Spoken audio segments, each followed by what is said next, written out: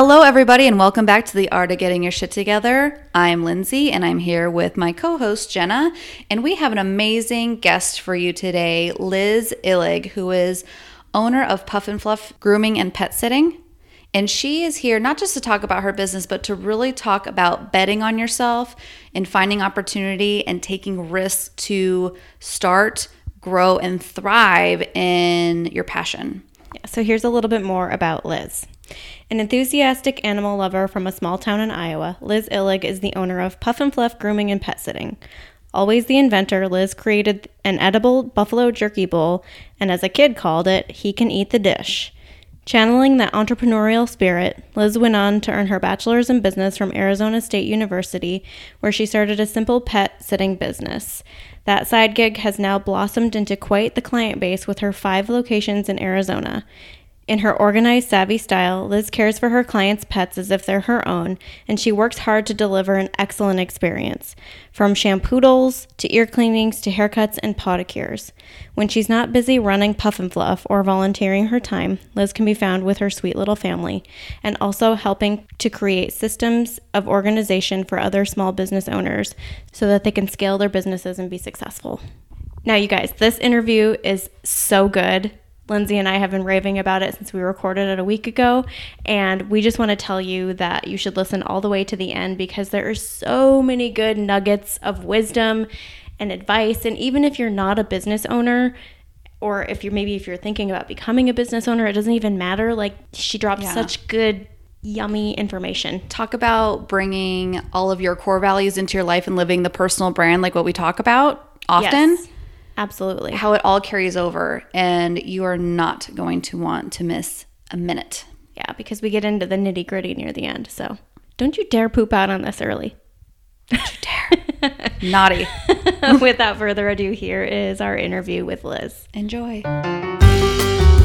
Welcome to the Art of Getting Your Shit Together podcast, where each week we help you identify the bullshit that's holding you back and discover the courage to take action to create a life you love and enjoy.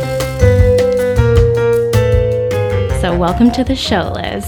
Thanks for having me. I'm so excited to be here. We're so excited to have you here. You're one of our favorite peoples.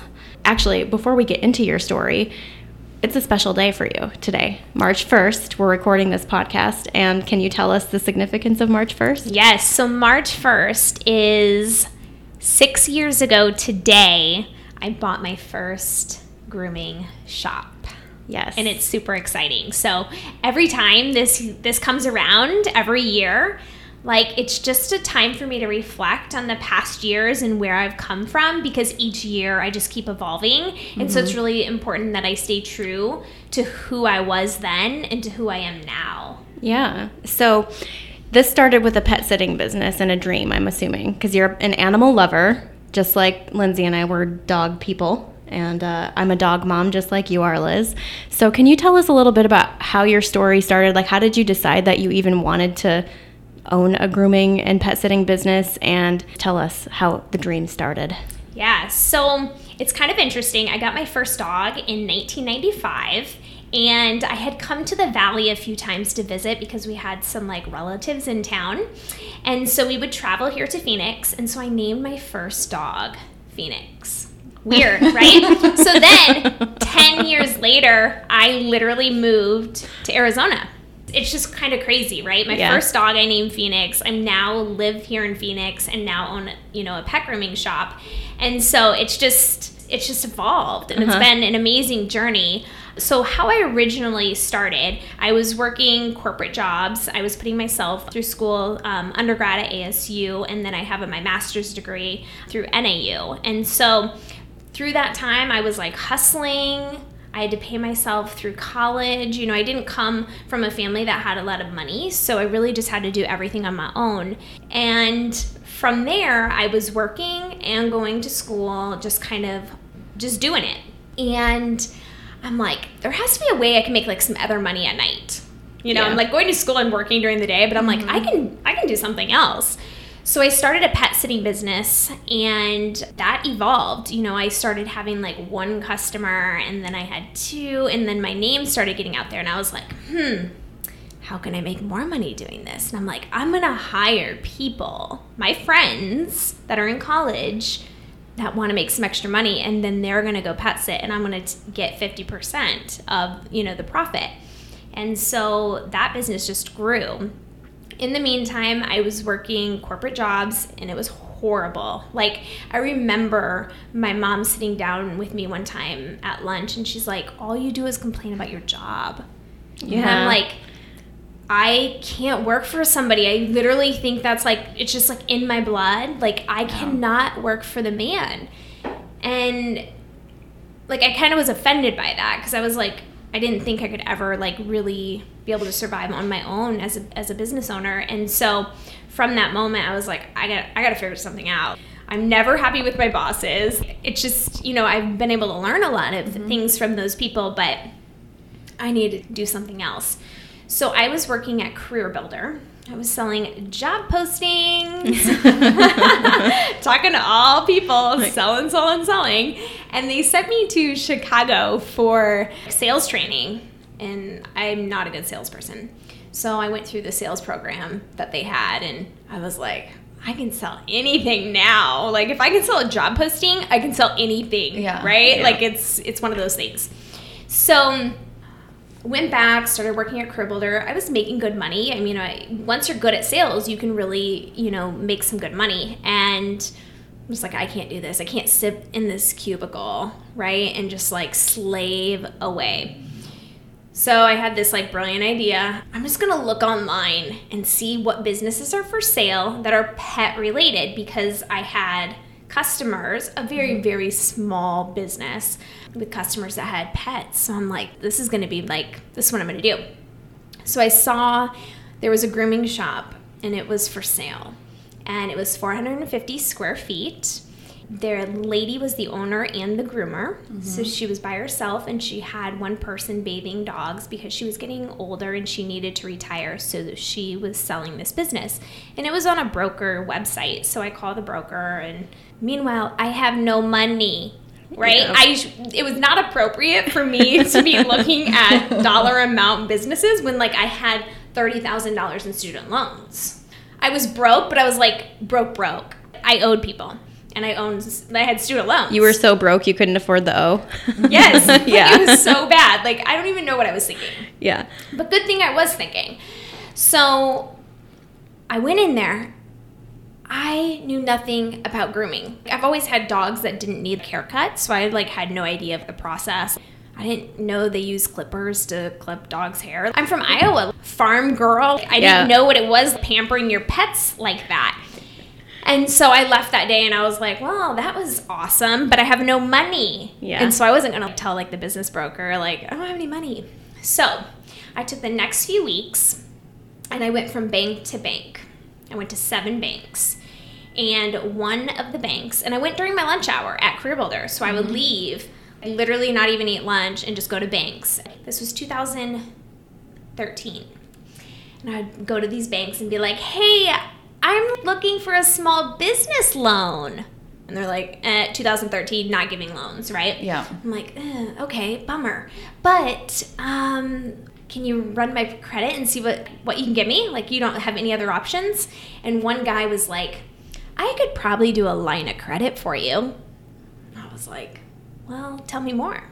He's like, well, I can fund most of the amount that you need, but the interest rate will be 18%. I'm like, well, how soon can I get the money? He's like, we can like wire it to you tomorrow once you sign all the documents. I'm like, all right, let's make it happen. So I was $4,000 short from the asking price. And remind you, I already filled out a contract that I was buying this business. So, I'd have to reach the contract or something. Yeah. I mean, like, I just knew I was going to do it, and I didn't know how I was going to do it, but I just knew I was going to do it. So I was $4,000 short. And I called my dad. He was in Iowa, and I told him he's a farmer. And I said, please, I just need $4,000. And he's like, what are you doing? Oh my gosh, this is not a good idea. A lot of my other family members told me no. And so I just pleaded to my dad. I was like, just make this happen, please. And he was always like the one to like have to think about it. And he's like, let me think about it and I'll let you know. So of course I was checking the mail every single day to see if a check was coming. Yeah. And I looked, and my dad gave me the $4,000 that I needed, the remaining money. And he wrote on a little piece of paper, he said, you can pay me back when you're a success. And now he's recently has passed. He passed in 2015, but he did come to visit and see my one shop that I had and my little baby. So just really near and dear to my heart that, you know, others had said no. I don't know if he like believed in me that I could do it, but he helped me do it, and he was able to see me actually do it. He didn't understand what I was doing, and I you know, even right before he died, I don't even think he understood what I was doing. But a few months before he died, we had a conversation, and he said, I just can't believe that remaining money I gave you, look what you were able to do with it. And it was just super touching. So I had all the money. So I closed March 1st, 2013 in my first shop. It's so funny. I look back at pictures even now, and I don't even look like the same person. It's so funny. And so, you know, I always like nice things. So I did like a remodel. And I mean, to this day, I still am not a groomer, or I don't know how to groom. And so going into it, I just knew that I could grow the business. Yeah. And I didn't have any other option, right? I mean, I had all this debt now, and I needed to be a success. And so, you know, I ate a lot of ramen noodles, and I was pet sitting, just trying to do it and make a dream that I had envisioned. And so, yeah. That's crazy. I love it. Once you knew your dream was happening, it was a non-negotiable at that point. And Tony Robbins says something that I love. It's like, if you want to take the island, you have to burn the boat. And you really arrived on your island. You burnt your boat. You didn't even have the extra $4,000 yet, but you had already signed the contract. You're like, this is it. There's no turning back, and I have to make it work. And that takes a lot of mental strength, courage, obviously. What were some of the thoughts going through your head, though, while you were waiting for that extra $4,000? I was nervous because I had asked everybody that I possibly could. So worst case, I was probably going to ask like one of my pet sitting clients if they can give me a loan or something, and I'll like be their pet sitter, you know, for the next how many years. But to be honest, I just never really thought that I couldn't find the funds, or that one person, I just needed one more person to believe in me, you know. And looking back at it today, 18% interest rate, I would not have probably done that, but I didn't think about it enough. And I'm so glad that I, you know, didn't think about it, because I wouldn't be where I am today. Like, I would not have this opportunity. You saw the opportunity, so you didn't let that fear even set in at that point. And what a beautiful thing that it was your father who was able to help you out, and then was able to see your success. It's beautiful. Yeah, me too. So I'm always just so, you know, always remember where you came from. Totally. Yeah. Absolutely. And I love that you said you don't even look the same as you did. Well, you're not even the same. You're different. It changes you. Owning a business changes you. And that's why I said at the beginning, you know, having a business is such a growth opportunity for your life. And I know from my point of view, having a business and the ups, and recently I just had a down, and it's an AFCO, another fucking growth opportunity for sure. I have to ask though, I'm not really the risk taker. I admire you, like you wouldn't believe, because you actually did that. I would have overthought it and been like, nah, I'm not doing this. But did you have a plan to pay that back? Did you know, okay, my shop has to make this much money in order for me to pay this loan back, and then I can actually pay myself? And then how did that work out for you, just from a nosy perspective? Like, how did that work out for you? I know you said you ate a lot of ramen, but did you pay yourself? Was it kind of tough the first year? And then how did it evolve into another shop? So I just knew what my monthly payments were, right? And so you know your monthly payments, and you're like, okay, I just have to make that monthly payment to, you know, stay above, right? And so Not to mention pay people, right? Yeah, pay people. Yeah, you have to pay people. Yeah, and you know, in the grooming Since you're not industry, grooming, right? Yeah, grooming industry is 50%, right? So if you're bringing in $50, you're only getting 25. And you're paying all the overhead expenses. So I literally was doing a lot of pet sitting in the evenings just to pay my living expenses. But I tell you, I hustled. I was in every networking event. I was cold calling people. You know, I placed myself out in social media a ton, and the phone started ringing. I started connecting with my community and knowing who my community was, and the phone kept ringing, and it kept ringing. And so where the growth started taking place is the phone kept ringing. So I started opening 5 days a week, then I went to 6, then I went to 7. So I was at full max capacity to serve the community. And people, you know, for grooming only drive about 5 to 8 mile radius of where a location is. So we're talking a tight-knit community that knew about my business and saw me, right? Because I was opening and closing these shops. I was the front girl. And so people could connect with me when they dropped off and picked up their pet. They trusted you. Yes. Yeah. And I feel like some of them probably looked at me like, she's super young. How is she doing this? You know, or, you know, just certain things people would think. But the phone just kept ringing. And from there, I was able to pay off. The first thing I paid off was this line of credit. And I had that paid off within a year and a half. Nice. Then the next challenge was I needed to pay my student loans off. That happened in the next year. So now we're 2.5 years in. So I had all my business debt paid and my student loans. So I still had a house. So I bought a house like right when I graduated. And so I'm like, okay, now I'm set, right? I don't have a ton of debt now, right? I mean, I have my house, but that's also an investment. So really, it just was connecting with my community and showing up and being present and doing everything that I possibly could, you know? And that was also a huge factor of serving my customers. Yeah. And serving them well and serving not only them, but their pets. And, you know, I feel like I came into the market at a great time because a lot of people that owned grooming businesses were getting older, and a lot of people have since retired. And so I've been able to look at this, you know, industry in the last 6 years, and it's changed. The pet parent has changed. Oh, yes. You know, I mean, even 6 years we have bark ago, boxes now, Liz. Yes. Yeah. Like that wasn't a thing, No. right? And so I feel like also that I came into the industry at a really, really good time. Timing is always a timing is always a factor. Yes. It seems like in a lot of these things, but also I think one of the things that I just want to emphasize is the fact that you busted your ass.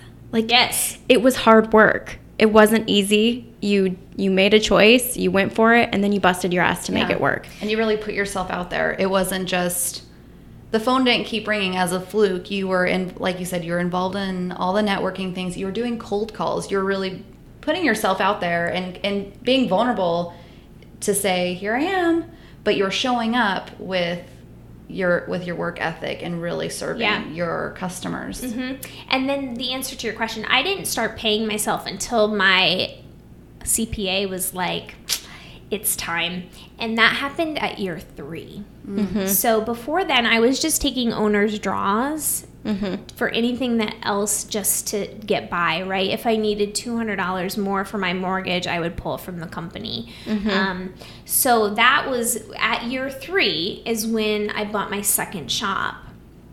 And that, at year 3, I was able to buy with cash. I had my own money from the success of my first one, right? That's so, awesome. I mean, this wasn't, it worked out with timing, right? But I knew that there were fundamental things that I had to do in the first few years to get these other debts paid off and then have enough money to go and buy the second one with cash. So that's kind of how the second one happened. And then the second one is where I was going to start ripping out my hair because it was a lot of responsibility and I had more employees, and then I, Liz, couldn't be at 2 locations. Yeah. That doesn't feel good when you're like a control freak, right? So I had to learn very, very quickly how to delegate, right? And delegate really, really well. Yes. That is so important. It's so hard. And I had to start putting everything in my mind down on paper. Yeah. How do you do this? How do you check in a customer? How do you check out a customer? What is your customer's experience? How are they supposed to feel, think? All these, touchy-feely things are super important when you're dealing with, a customer or a client. So I had to figure all that out. And so I finally sat down at year 3 and wrote down my whole business. Remind you, I've never had a business plan. And still to this day, I don't have a business plan. I act on opportunity and I make sure that I'm ready for the next opportunity. No business plan. Like, people ask, like, can you help me with the business plan? And I'm like, I would love to help you with it, but I've never done one.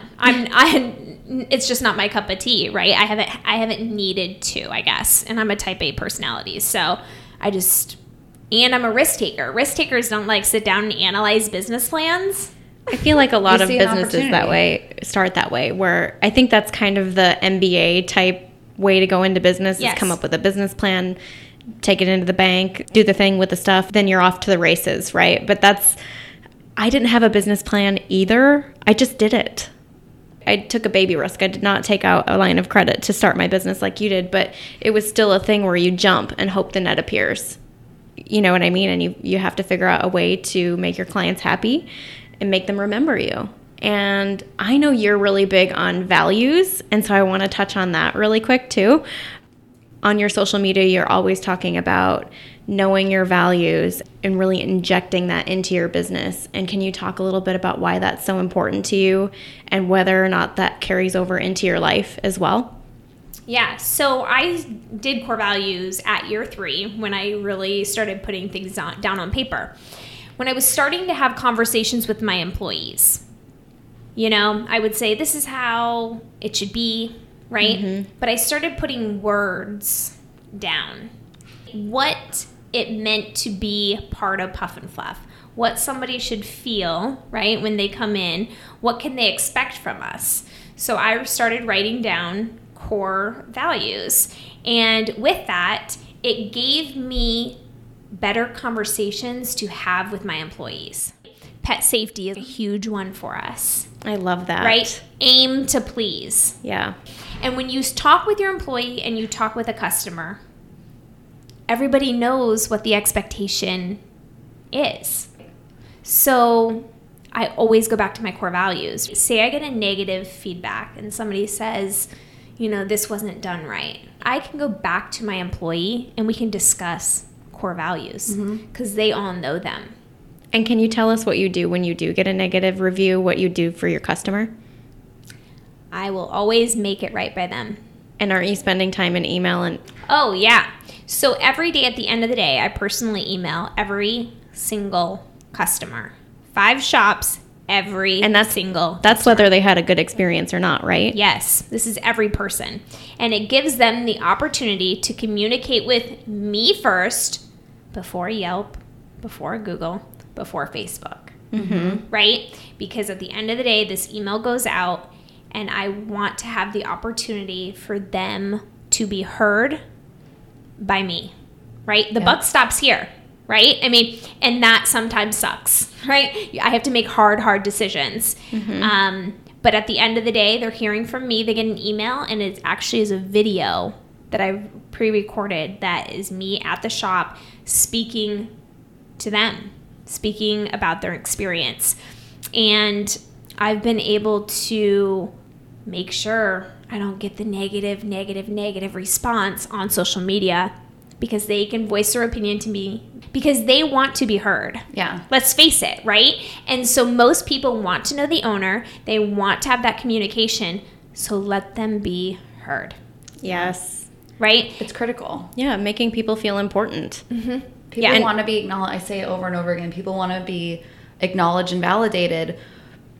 Whether we agree with it or not, they have the opportunity, and they should have that opportunity. And I think that's where you have that closeness, again, with showing up for your customer in such a way that just amplifies what Puff and Fluff is about, and that more businesses should adopt. Because the bigger the business, sometimes that gets kind of blown out of proportion, but you need to be in contact with your customer all the time and putting yourself first like that. And every single time, I know when I go to the vet, regardless if there was a surgery or whatever, my veterinarian calls me, hi Lindsay, I just want to see how Kyla was doing and this and that. And I love hearing from him. It's such a personal touch where I drive now almost 40 minutes to get to my vet, and I'll never change my vet for that reason. And I want to say, when I met you, Liz, a couple years ago now, yeah, I think it's been a couple years, and you were too far for me to bring my dogs to, unfortunately, which makes me so sad. You know, that 7 to 8 mile radius you're talking about is way out of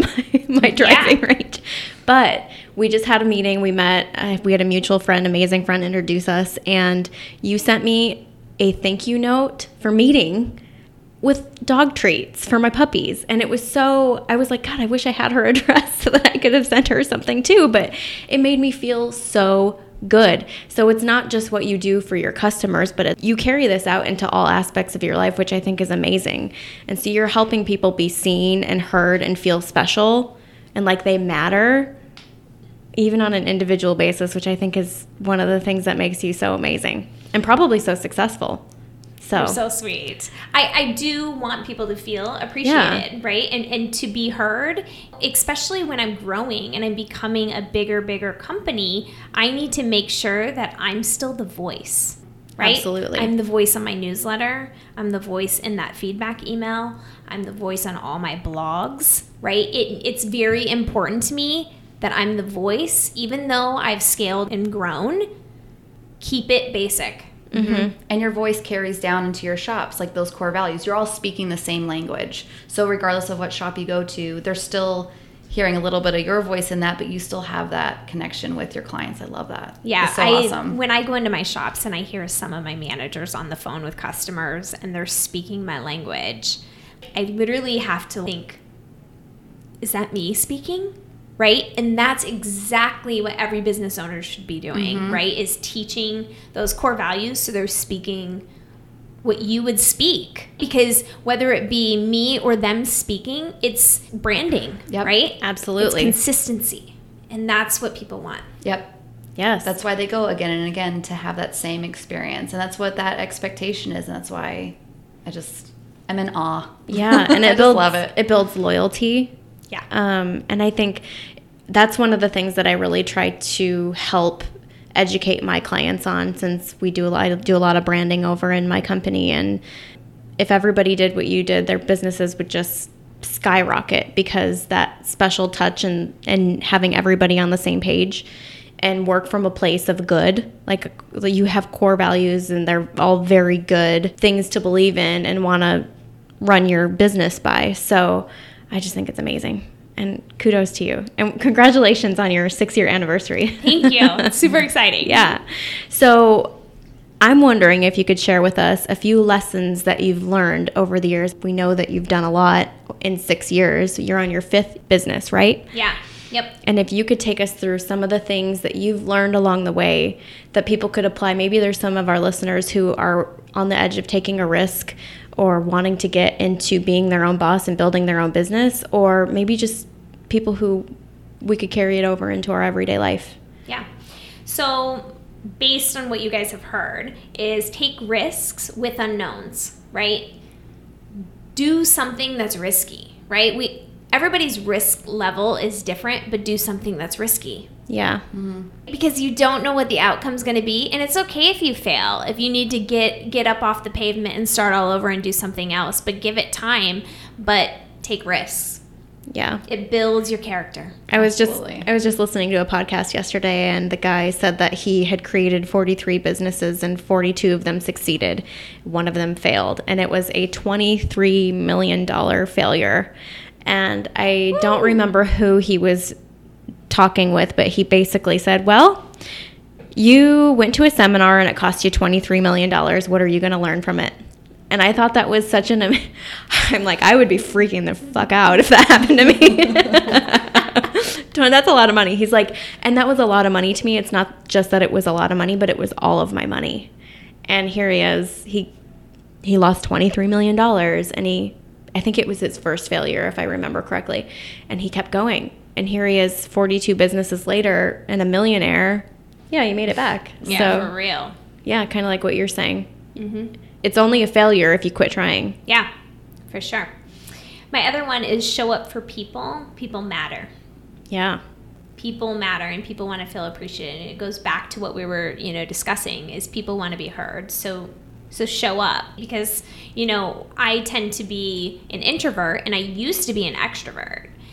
And it's weird how it's changed. I think that happens as we get older. Yeah. I'm like, what is happening All to me? of a Because sudden. I don't act like an introvert, but I prefer to be an introvert. All of a sudden, you're like, those sweatpants. 100%. I totally feel you. And how that's changed. It's kind of weird how we evolve.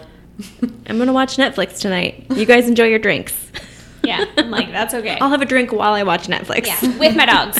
Exactly. Yep, and it's Best all good. life ever. Exactly. For sure. Another one is be mindful of your body, mind, and spirit. Care about yourself. And most importantly, love yourself, which means take time for yourself. And you are not only a business owner and you help other businesses get their systems in order, but you're a yoga instructor. Yeah. So about a year ago, I was overloaded. I had 4 shops, and I was like, I need something to chill me out.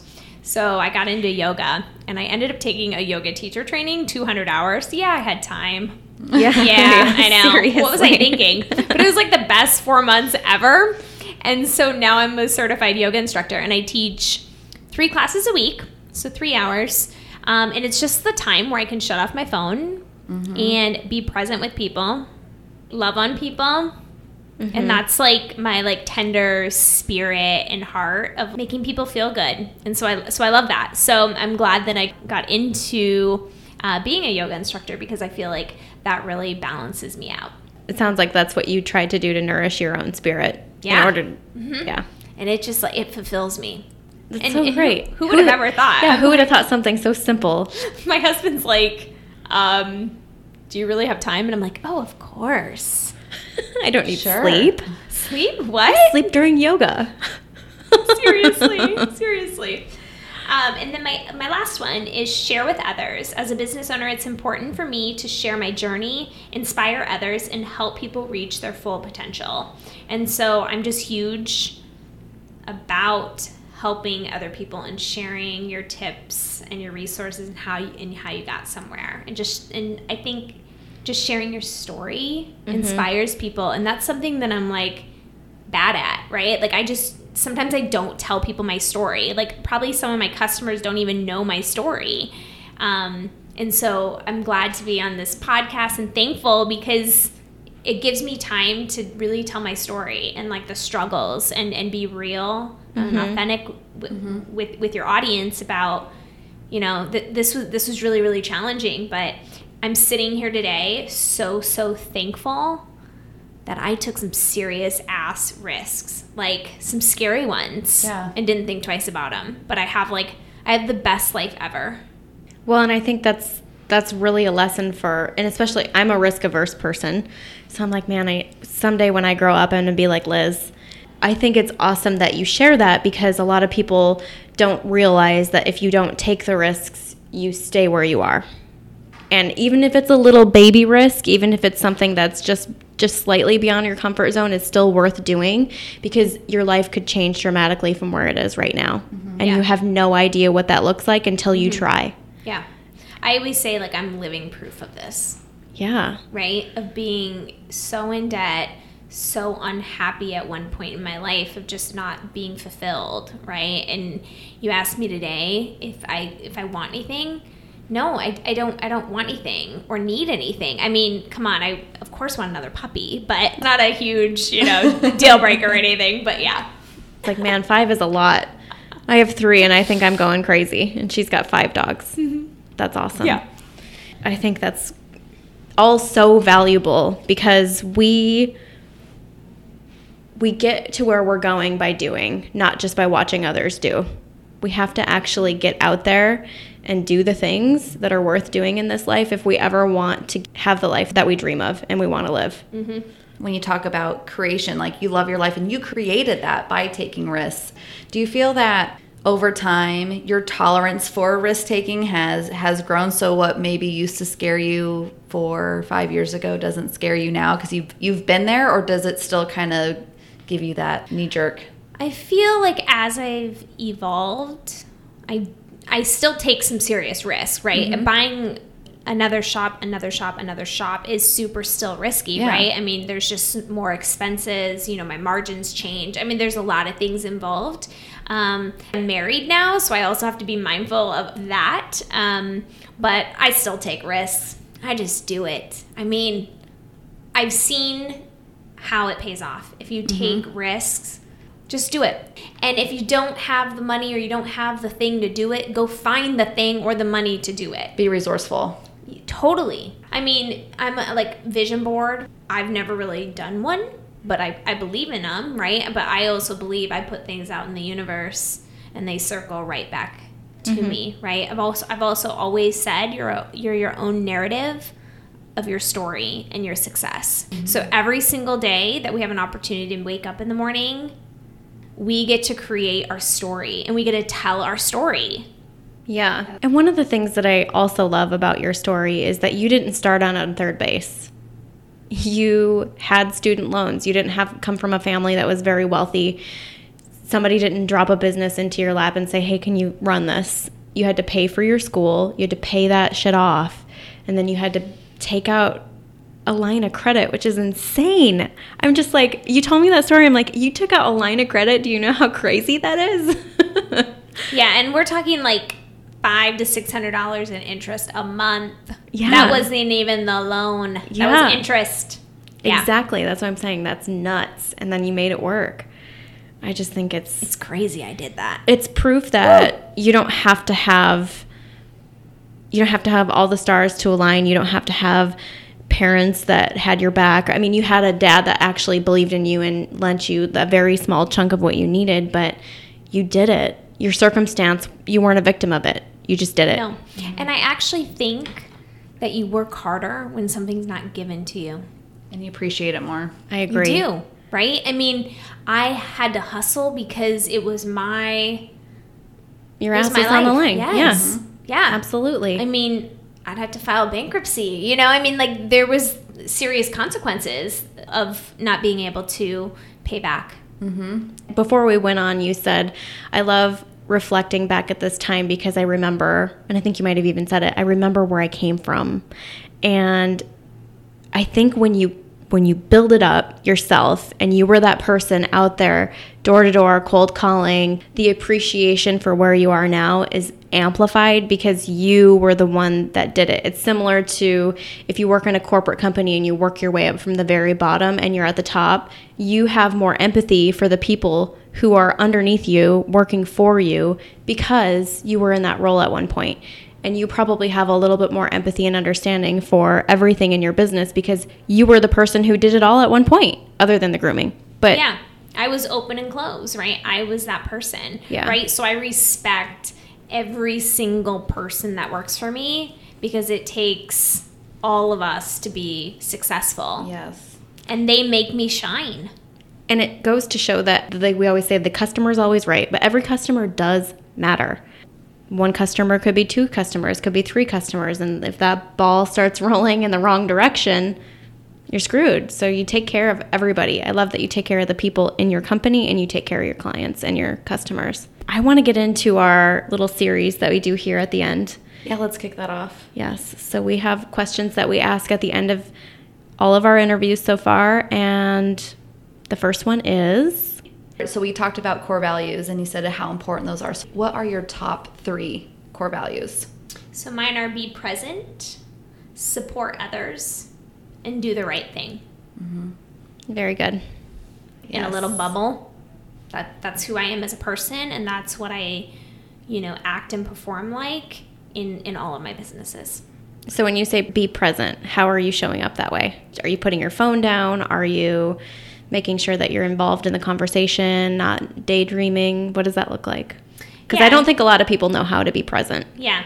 So I think there's a few ways to go about it, right? Being present in the very moment, right? Is I think it's, as a yoga instructor, I'm very mindful of being present with yourself and knowing who you are in that very moment, being able to let go of things and not have things eat you alive. Right? As business owners, it's hard. Yes. Things consume us. We get stressed. Things start happening to our bodies, right? And so being present with just who you are as a person, but if you are with somebody else, be present. Have that conversation with people. I never am not present with somebody, right? Like be there in the moment. And especially like when I'm dealing with my customers and my employees is they want to be heard, going back to that. So be present for them to be heard. When did that start taking off for you? Has it always been innately in you, or is that something that kind of carried on as you started your yoga practice too, or did that just enhance it? I think it just enhanced it. Okay. Yeah, I always want people to feel super good, right? Like I've always had that like little touch in me, like even like as a yoga instructor, like I'll do adjustments, right? And make people feel good. Make them feel appreciated, like put them in that moment of you're loved, you're taken care of, you're fully supported. Yeah, you can't replace that feeling. When you feel that, you're going to be attracted to that, and you're not going to forget they're not going to forget how you made them feel at that moment, for sure. So our next question is, Liz, what is your shit sandwich? Woo!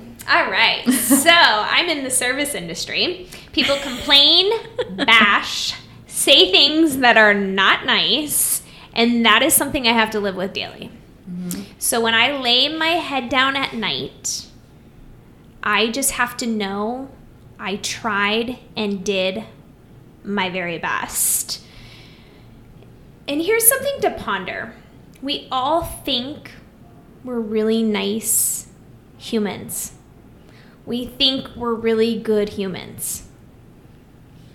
But do we act like that? Do we behave like that? I mean, ponder that, right? We all go out into this universe not thinking we're bad people. Right. Right? But we do all those things, right? It's okay to complain, but to bash and keep excelling into making a situation worse, I don't know. I just feel like that's something that is hard. Like I used to hate when I would get negative Yelp reviews. Like it would eat my inside. My husband would come home from work and be like, "You got a bad Yelp review." I'm like, "How'd you know?" Hand me a drink. Yeah. Let me respond to the customer first and then drink, right? But it's that. And so you can empower your employees to make really good decisions. Accidents happen. You make people mad. And you make people upset, and that's just real business. Yeah. I have to put my big girl pants on a lot and have to just say, you are right, we were wrong. How can we make this right by you? Yep. This was not what we intended it to be, but here it is. And I think at the end of the day, we all have to decide what flavor our shit is. Yep. And eat it. Yep. And just soak it in. It might not taste good, but let's make the best of it and imagine that it tastes really good and just eat shit. Yeah. It's so true. And we all know in this room that mistakes happen. And I used to tell my teams that we're all going to make mistakes, but it's not the mistake. It's how we correct that mistake. It's how we show up after, not avoiding it, not trying to skirt around it. We're not going to make this an icky situation. We're just going to, like you said, we're going to show up and we're going to make it right, because that's how you overcome that, because shit does happen. And we're eating our shit sandwich, and sometimes it's a little more thick than others and it's fucking hard to choke down. But you got to show up. And that in itself, and again, you being that face and that voice, and you're all speaking the same language, I'm sure really helps overcome some of those hurdles. Yeah. I mean, I just think owning up to it. Yes. Because sometimes it is not a good thing, and you just have to own up to it and take responsibility. And that was a hard lesson for me, right? Because I don't like to screw people sucks. over, right? Or make people feel unappreciated. I want to like crawl in a ball and die, right? Because I just hate it. I don't like how I feel. Yeah. And it's icky, you know, as you were just talking, I was like cringing because I just know what it feels like. It doesn't feel good, but it's all about the outcome of what you do. Yeah. And it can be really sensitive situations. Emotions fly, things can get heated really quickly, but staying calm, not avoiding it, just owning up to it, and just, it's tough. I know. That's why I'm like, Liz, for the next 15 minutes, put your big girl pants on and just get it done. Mm-hmm. Right? Own up to it and just... On to the next. Yep. Mm-hmm. Well, and I think the thing, too, with the shit sandwich is there, and it's going to be everywhere, just like we always say. And it's not about just sucking it up and eating your shit sandwich and not feeling anything. And you should just accept this because this is the crappy part of your job or whatever it is that you're doing. You're still going to hate it. It's still going to suck. It always sucks. You're not going to be like, oh, well, this is just my shit sandwich and I'm just going to eat it and it's just part of life. You're still going to be like, God, every time. Mm-hmm. Is this worth doing every single day because you love what you're doing so much that it doesn't matter? Or at the end of the day, in the grand scheme of things, it's the small price to pay for the life that you're living. And I think that's, for you, it is. Yeah. I definitely think that because if you start listening to people will knock you down. Mm-hmm. They enjoy that. Yes. And so, you know, it's like what you just said is your perspective on how you're going to handle it because it's there. Yeah. And it's alive and well, unfortunately. Exactly. And one of the things that I love that you said, because Lindsay and I talk a lot on this podcast about being mindful of how you show up in your personal brand, and for you to say, you know, we all go out into the universe thinking that we're really nice people, but sometimes we're not. And so that's something to be mindful of as well when you are on, if you're not a business owner and you have a grievance, that you actually approach it in a way that am I showing up as my best self? Is my personal brand being reflected in a way that has integrity, and we can resolve this without it escalating and being just a jerk. Like, let's not be a-holes. We can be nice. Yeah. So it's just a good reminder to everybody on the other side of it, because a lot of people don't know what it's like on the receiving end of that. Lindsay and I had another podcast about being a flakosaurus and how it feels to be on the receiving end of somebody flaking out on you, and just all of that ties into just being mindful of how we are being as humans out in this world. Mm-hmm. So I love that reminder. Thank you for that. Of course. All right. The next question is, what is your favorite failure? Hiring the wrong people. It has taught me a lot about who I am and what I need and what I attract. The failure part comes in as time was wasted, resources wasted, and overall, my energy was wasted. Mm-hmm. But heck, I learned a lot from it and have better hiring practices now. A good deed never goes unpunished. And that applies to employees a lot of the time, right? Because I will bend over backwards for people and help people because I care about people. But that always doesn't suit me well at the end, because no good deed goes unpunished, right? And my husband said that to me when I first met him, and I kind of pondered about it. I was like, I don't like that. That doesn't feel good. Yeah. Oh boy, I'm glad he told me that, right? Because literally I firmly believe in it, and I remind people of it all the time, because you do really, really good, but no good deed goes unpunished. Something will happen. And it's kind of like that shit sandwich. Yeah.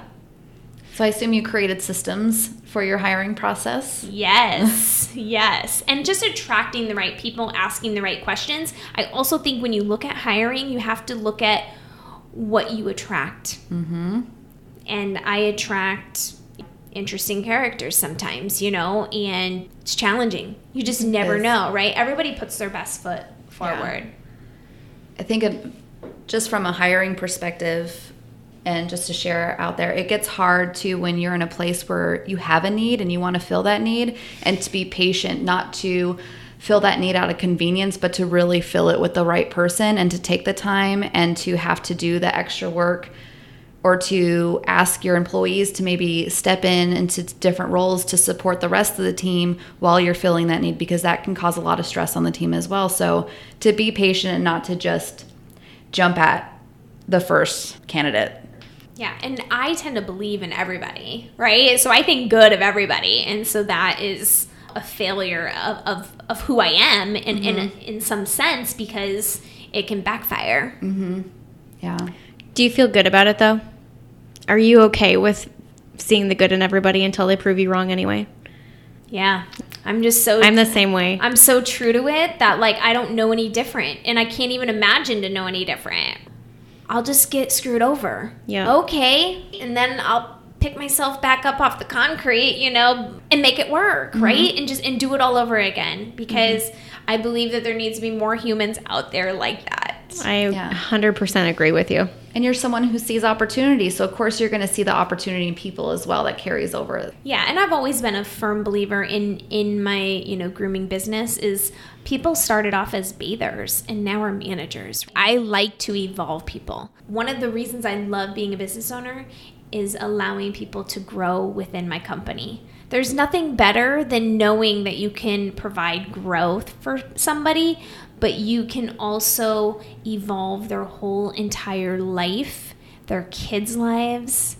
It's amazing. It's amazing. And so I'm always looking for opportunities to enhance people's lives. And, that goes back to like my touchy, sensey, just love on people, because I like to make people happy. I'm a people pleaser, for sure. But that's awesome that you can see that opportunity in others to say, hey, here's an opportunity for you. Let's put this into place and see where you thrive in this space and allow them to have that opportunity. Yeah, I love it. It's so fun. And I love that you said that you have to be mindful of what you attract. And Lindsay, you said another thing, you have to be patient with what you attract. And that's business, but that's life, man. Same thing. If you are down in the dumps and recognizing that maybe you're attracting more of the same, and you might have to switch it around. You might have to change the thinking up a little bit and be patient. Oh man, that's hard. Woo! Yeah. Patience so is a bitch. Hard. It is a bitch. Yeah, it really is. Woo! So much.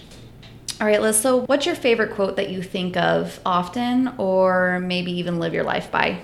So my yogis probably are sick of hearing this, because I literally love to end my practice with this, because it gives you can visualize this quote.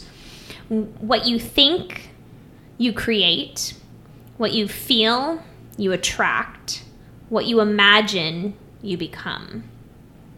That is so good. So Love that. can you imagine laying in a dark room on your yoga mat after your yoga practice and to walk away with that? Say it one more time. What you think, you create. What you feel, you attract. What you imagine, you become. That's powerful. Can you put that on a print so I can put it in my office, please? Yeah. I think we can arrange that. Yeah. So good.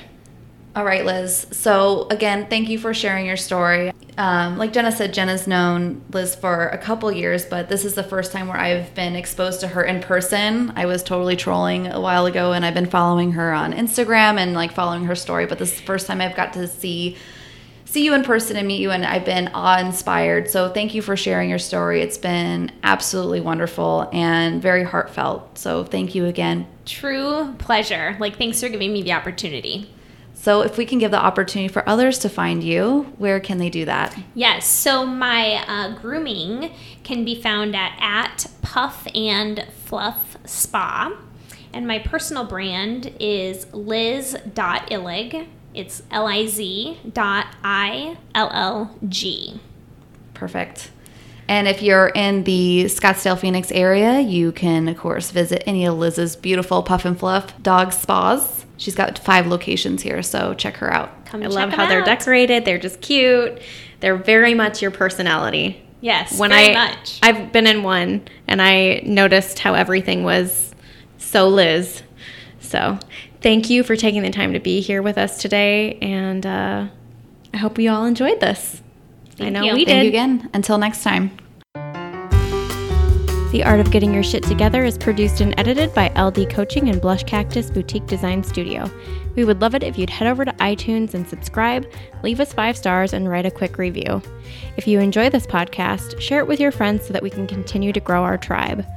Tag us on Instagram at tagist_podcast with your shares, and we'll feature you on our story.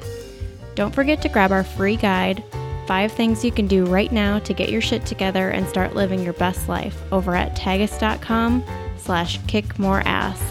Remember, your life only gets better when you decide to grow, and it's never too late to get your shit together.